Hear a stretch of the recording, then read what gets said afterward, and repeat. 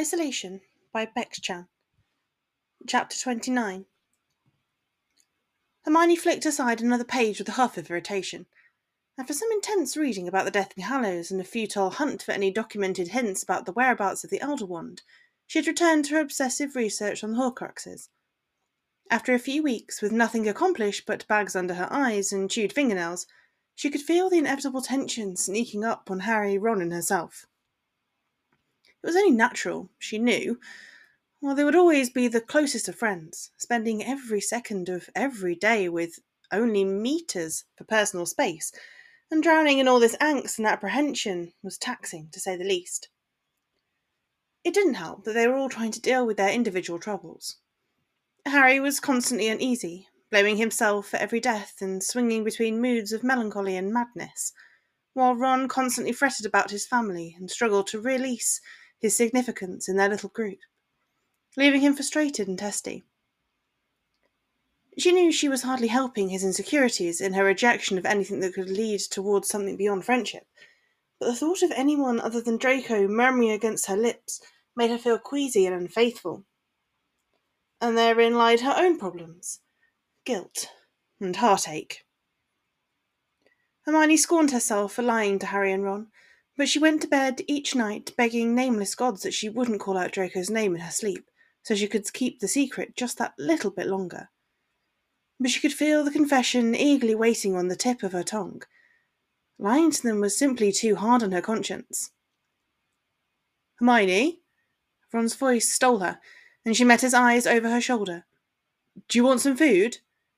No, thank you, she said, knowing Harry was resting in the tent. I think I may be onto something, so I ought to keep reading. The inevitable disappointment marred his boyish features. You could come and sit with me for a little while. I'll come back up in a moment, she offered. I won't be long. Okay, he sighed with a nod, pivoting on his feet to walk the short distance back to the tent, his shoulders hunched with defeat. Ron, she called, frowning when he didn't turn back to acknowledge her. Happy birthday. A week later. Draco had forgotten what it felt like to have sun rays hit his face. February had come and gone, and March had brought some spring heat to the warm breeze. He was in his usual spot, sat on the stone steps and trying to ignore the irritating voices of Bletchley and Davis, who were having an unnecessarily loud lovers' tiff inside the house. He absently realised he'd been here just over a month now, residing in Andromeda's safe house with the defected Slytherins. A month without Granger. A fucking month. The notion that time heals all wounds does not apply to the scars of young lovers separated too soon. Draco felt as damaged as the day Granger had cried in the rain and sent him here. He drifted between moments of blistering anger to a damning numbness that made his bones vibrate beneath his skin. He had tried to distance himself from the others, preferring to linger on the outside and only involve himself with their discussions when he decided the solitude was getting to him, but he seemed to find himself interacting with them more and more as the weeks rolled by. Since Ted's departure, Andromeda's sleeping pattern had deteriorated and hidden itself under the floorboards, much like his, and sometimes they would find each other in the kitchen during the lonely hours before dawn. They would sip lukewarm coffee and pass the nights only with a handful of sentences between them, and although neither of them would ever admit it, their odd routine became something of a comfort. And it wasn't just his aunt's company that helped to keep him sane. Draco and Theo had taken to playing wizarding chess in the afternoon, and Blaise would often join them when Lovegood was elsewhere, like she had been for the last few days. As if to punctuate that thought, Blaise burst through the door so violently that it slammed against the wall and shuddered on its hinges. He surged straight past Draco without acknowledgement, his strides heavy and harsh, and his wand clenched firmly in his trembling fist. Draco had remained silent as Blaise came to an abrupt stop a few metres away and raised his arm to hurl a non-verbal curse at one of Andromeda's apple trees. It exploded with a shrill bang, and cindering splinters rained down with red and orange sparks. Feel better? Draco questioned. No, Blaise spat, slowly turning around. I just felt like killing something innocent. Unable to think of a response, Draco simply studied his old friend. From the shadow of week-old stubble glintering on his jaw, to the broken skin of chapped lips, and to his swollen and bloodshot eyes. Insomnia is never a secret. It carves itself into your appearance.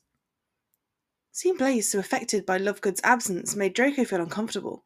Blaze had always been a rational one, while Theo had a volatile nature that often led to outbursts, and Draco decided he was somewhere between the two. "Those two are doing my fucking head in," said Blaze, his voice hoarse as he started to pace back and forth, "screaming at each other like the pair of 10-year-olds over something they can't even remember.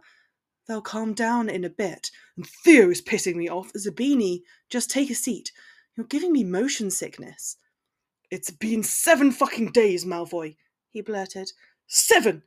She's usually gone for 3, maybe 4 at the most. Something has happened. Blaze, just relax. Don't tell me to bloody relax, Malfoy, he spat. You don't know. I don't know what. Draco cut him off, narrowing his eyes. Do you think 7 days is bad? Try a fucking month. Blaze hesitated. You mean Granger? He asked, with a cynical tone. It's different. No, it's not. You finally admit to love her, then? He challenged. Draco broke their eye contact and stared at the smoking remains of the apple tree. Ask me again when something good happens.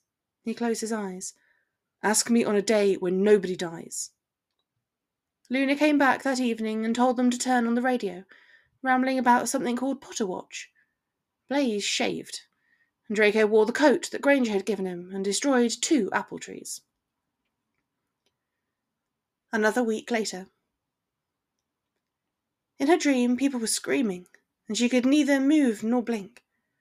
Draco, Harry, and Ron were calling her names somewhere behind her, but she couldn't turn her head to find them, and the blood of the fallen was crawling at her legs like a morbidly beautiful parasite. She willed her dream doppelganger to twist or budge, but it was futile, so she stopped fighting and just listened to the voices. Do you think Hermione's been acting a little odd recently? It was Ron's voice, and it sounded clear and close. She concentrated on it, and the howls of the dying started to weaken, and the dream began to fade. What do you mean? Harry's voice. She managed to blink, and her surroundings morphed into the familiar inside of their tent.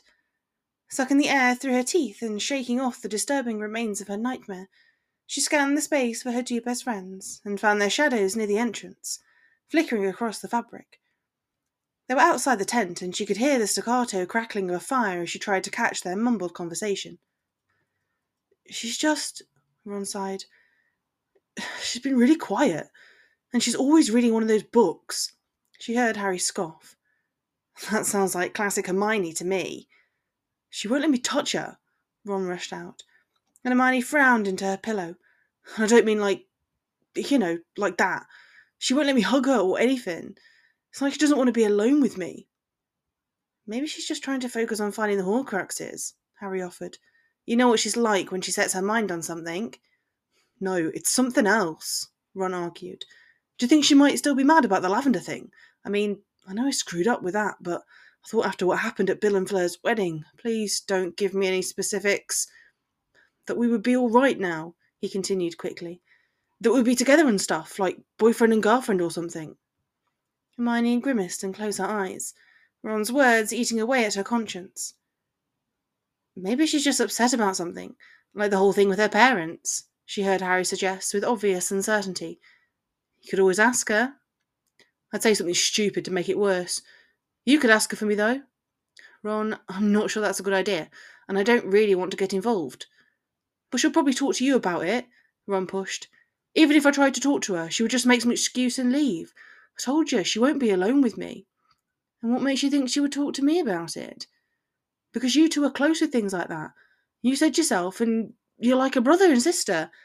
Yes, but please, mate, said Ron, and Hermione's heart sank at the desperation in his voice. She hated that she was the cause of it. Just give it a go, and then maybe I could just give it a little more time, Harry mumbled, so quietly that she barely heard it. She might still be a little upset that we left her behind. No, it's something else. Just give her a little bit longer, Ron, said Harry, his words firm this time. everyone is going to be acting differently right now because everything is different. Hermione probably had a few things on at Hogwarts that she's thinking about, like the whole thing with Snape. There's probably other stuff too. Yeah, like maybe she doesn't see me that way anymore, Ron mumbled. So quietly Hermione barely heard him. Maybe she started to like someone else. She inhaled a sharp breath and locked it in her lungs, keeping as still as possible when the voices of her two friends paused. Her pulse sped up a little bit, and she wondered if she'd indeed whispered something indicative in the rare hours that granted her sleep. Ron. Is that so hard to believe, Harry? He went on. We weren't with her for months. She could have easily fallen for someone else, like Justin or Michael or Merlin. It could be anyone. You don't know that. But it could have happened, and, of course I'd be gutted and everything, but I'd rather she told me. You're jumping to conclusions, Harry interrupted tiredly. I think you should just leave her for a little while. But if nothing changes, you'll talk to her for me? Yes, all right, Harry groaned. But I think you're getting worked up over nothing. Cheers, mate, said Ron, and she knew he would be forcing a tight grin. Hey, pass me the radio. I want to see that Potterwatch thing. Hermione felt the guilt nibbling at her heart again, and she blanked out their voices as a lone tear skimmed down her cheek and stained her pillow. She tucked her chin against her chest, and the comforting ghost of Draco's scent, still barely trapped in his t-shirt, fell against her tongue. It really hit her at that moment, just how much her secret was pushing pressure onto the cracks of her relationship with her best friends. She knew then that she would have to tell Harry and Ron. Another week. In a rare incident of reluctant rapport, Andromeda, Luna, and the defected Slytherins, minus Tracy and Miles, who had yet to emerge from bed, somehow ended up meeting for breakfast in the kitchen that morning. Draco scowled at the back of his aunt's head when their elbows crashed, causing him to pour a little too much milk into his tea, but she was too busy trying to prepare food with rushed spells and clumsy wand work to notice. Rolling his eyes and deciding that starting from scratch would be pointless, he joined Millicent, Theo, Luna and Blaise at the table and stared at the steam rising from his mug. You made it the Muggle way, Luna remarked, dragging him from a daydream before it had even started. What? Your tea, she said. You always make it the Muggle way. I noticed that, Theo chimed in. Your food too, now I think about it. So? Draco shrugged. What's your point? You're a spoilt prat who is used to taking the easiest option, said Blaise curtly. You would normally use magic. I didn't have my wand when I was staying at Hogwarts. But you have it now. I've just gotten into the habit of doing it myself. Draco shot his friend an impatient glare. Merlin, you lot are fucking nosy. Is the new way better than the old way? Luna asked suddenly. His attention shifted to her, his eyes wary and calculating. After fractured weeks in the eccentric presence of Lovegood, he had learned that she wasn't the dim-witted girl he had always expected she would be. On the contrary, he was convinced that everything she said had a hidden meaning or a riddle attached to it, which irritated him to no end, and he was just about to tell her to mind her own business when the radio in the centre of the table screeched. Since Lovegood had introduced them to the pirate programme, the radio had remained in the kitchen, and he had half listened to two broadcasts, which had featured River, Romulus, and Royal attempting to calm the public and encourage them to assist Muggles. He watched Lovegood tap her wand against it and mumble the appropriate password. Padfoot this time, and as the sullen voice of River floated into the kitchen, Draco felt his gut twist with anxiety. Listeners, we don't have much time. Draco did a quick scan of the room and knew they all felt it too, a foreboding knot of apprehension in their chests. Andromeda had paused her ministrations and was nervously wringing her hands, her eyes fixated on the radio. The others were all so still and rigid that it looked like their bones might shatter beneath their flesh, particularly Theo, who seemed to be holding his breath. It is with great regret that we inform you that we have learned of several deaths that have not been reported by the Wizarding Wireless Network News. In his peripheral vision, Draco saw Lovegood gasp, and Blaise's hands so tight, her nails sliced into his knuckles. Fuck, he missed Granger. We can confirm that the following people have been murdered. Everything got a little blurry for Draco at that point. Annabel Snowbloom, Samantha Jones, Lewis Gibson. He didn't recognise those names. Ted Tonks. He heard his aunt take in a shuddering breath, and that's when everything began to fall apart. He couldn't tear his eyes from the radio, but he heard the drumming of stumbling footfalls and an unnatural strangled sound as Andromeda ran for the back door with sobs clogging her throat. Theo was up on his shaky legs a second afterwards, staggering out of the room and knocking over glasses and ornaments as he went. Draco kept listening. Dirk Cresswell. Fuck, Blaze swore behind his teeth. I should... No, Draco heard Lovegood say. You go and check on Theo, and Millicent and I will go to Dromeda. There was another rumble of rushing footsteps and chairs clattering to the floor. A door opened and the broken cries of Andromeda harassed Draco's ears, before the door slammed shut and cut them off. Draco, Blaze called. Come on, I might need a hand with Theo. Blaze's voice barely registered. A goblin by the name of Gornak. Draco, come on! Just give me a minute, he hissed quietly. Matthew Greenweed. There was a heavy thud from upstairs, and the piercing crash of exploding glass. Blaze growled from the door. Draco, will you just... I said give me a fucking minute, he roared. What the hell? I need to... His voice broke for a moment. I just need to make sure that Granger isn't on that fucking list, okay? That must have been good enough, because he heard Blaze sprinting up the stairs, followed by muffled yells and heavy thuds that made the ceiling lights judder. Timothy Stevenson. Grace Hartwood. He was panting, and his heartbeat was pounding against his eardrums. And Dominic McGrath. We have to go off the air now, but as we do, we ask that you take a moment's silence in memory of those who have fallen. Keep safe and keep faith. Draco let go of a moaning breath and dropped his head with relief. He stole some selfish seconds to let all the trepidation ooze out of his pores, but a choked scream from upstairs snapped him out of his alleviating trance, and with uncooperative limbs he stood up and went in search of Blaze and Theo.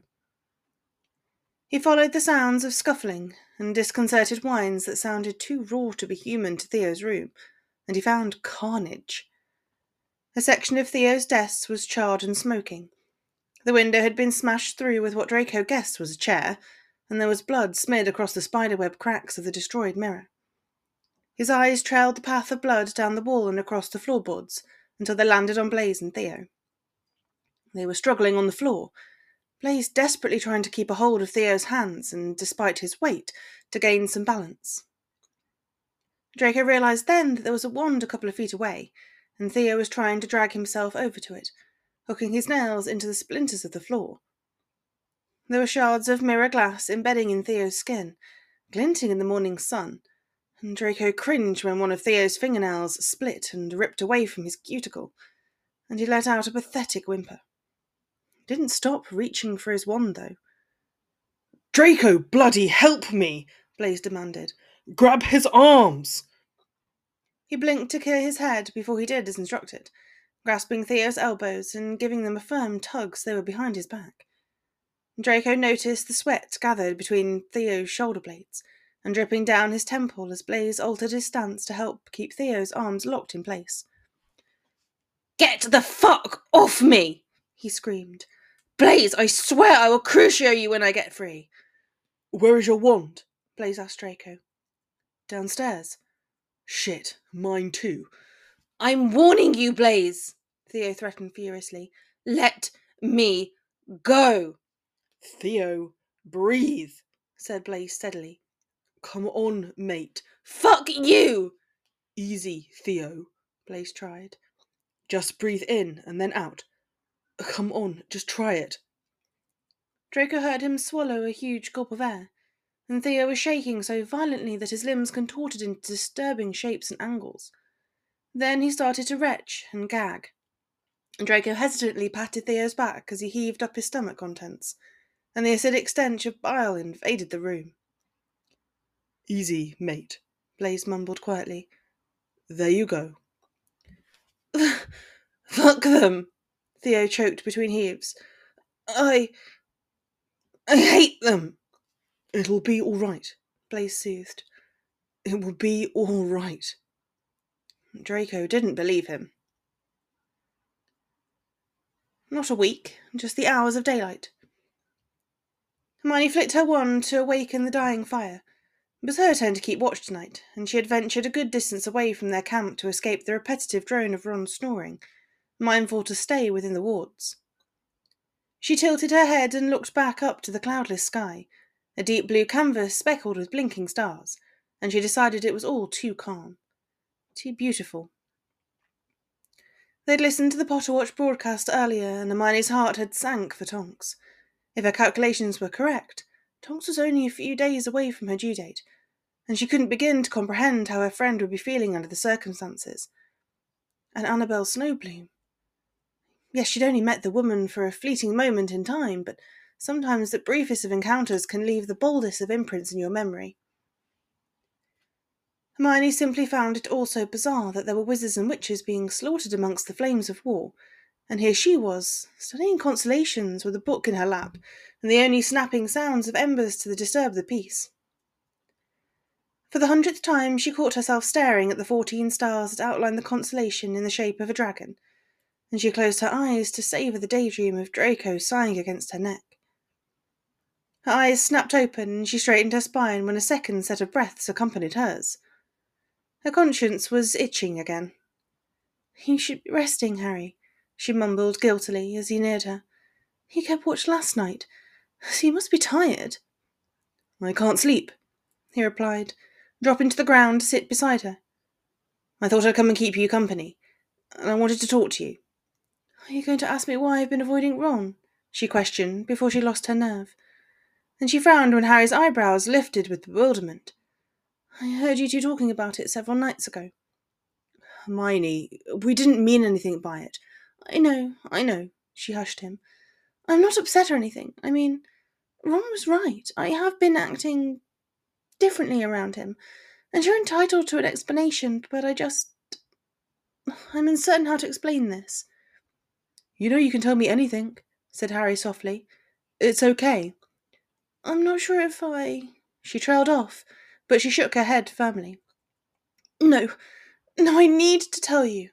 "Hermione..." "Ron was right," she rushed out.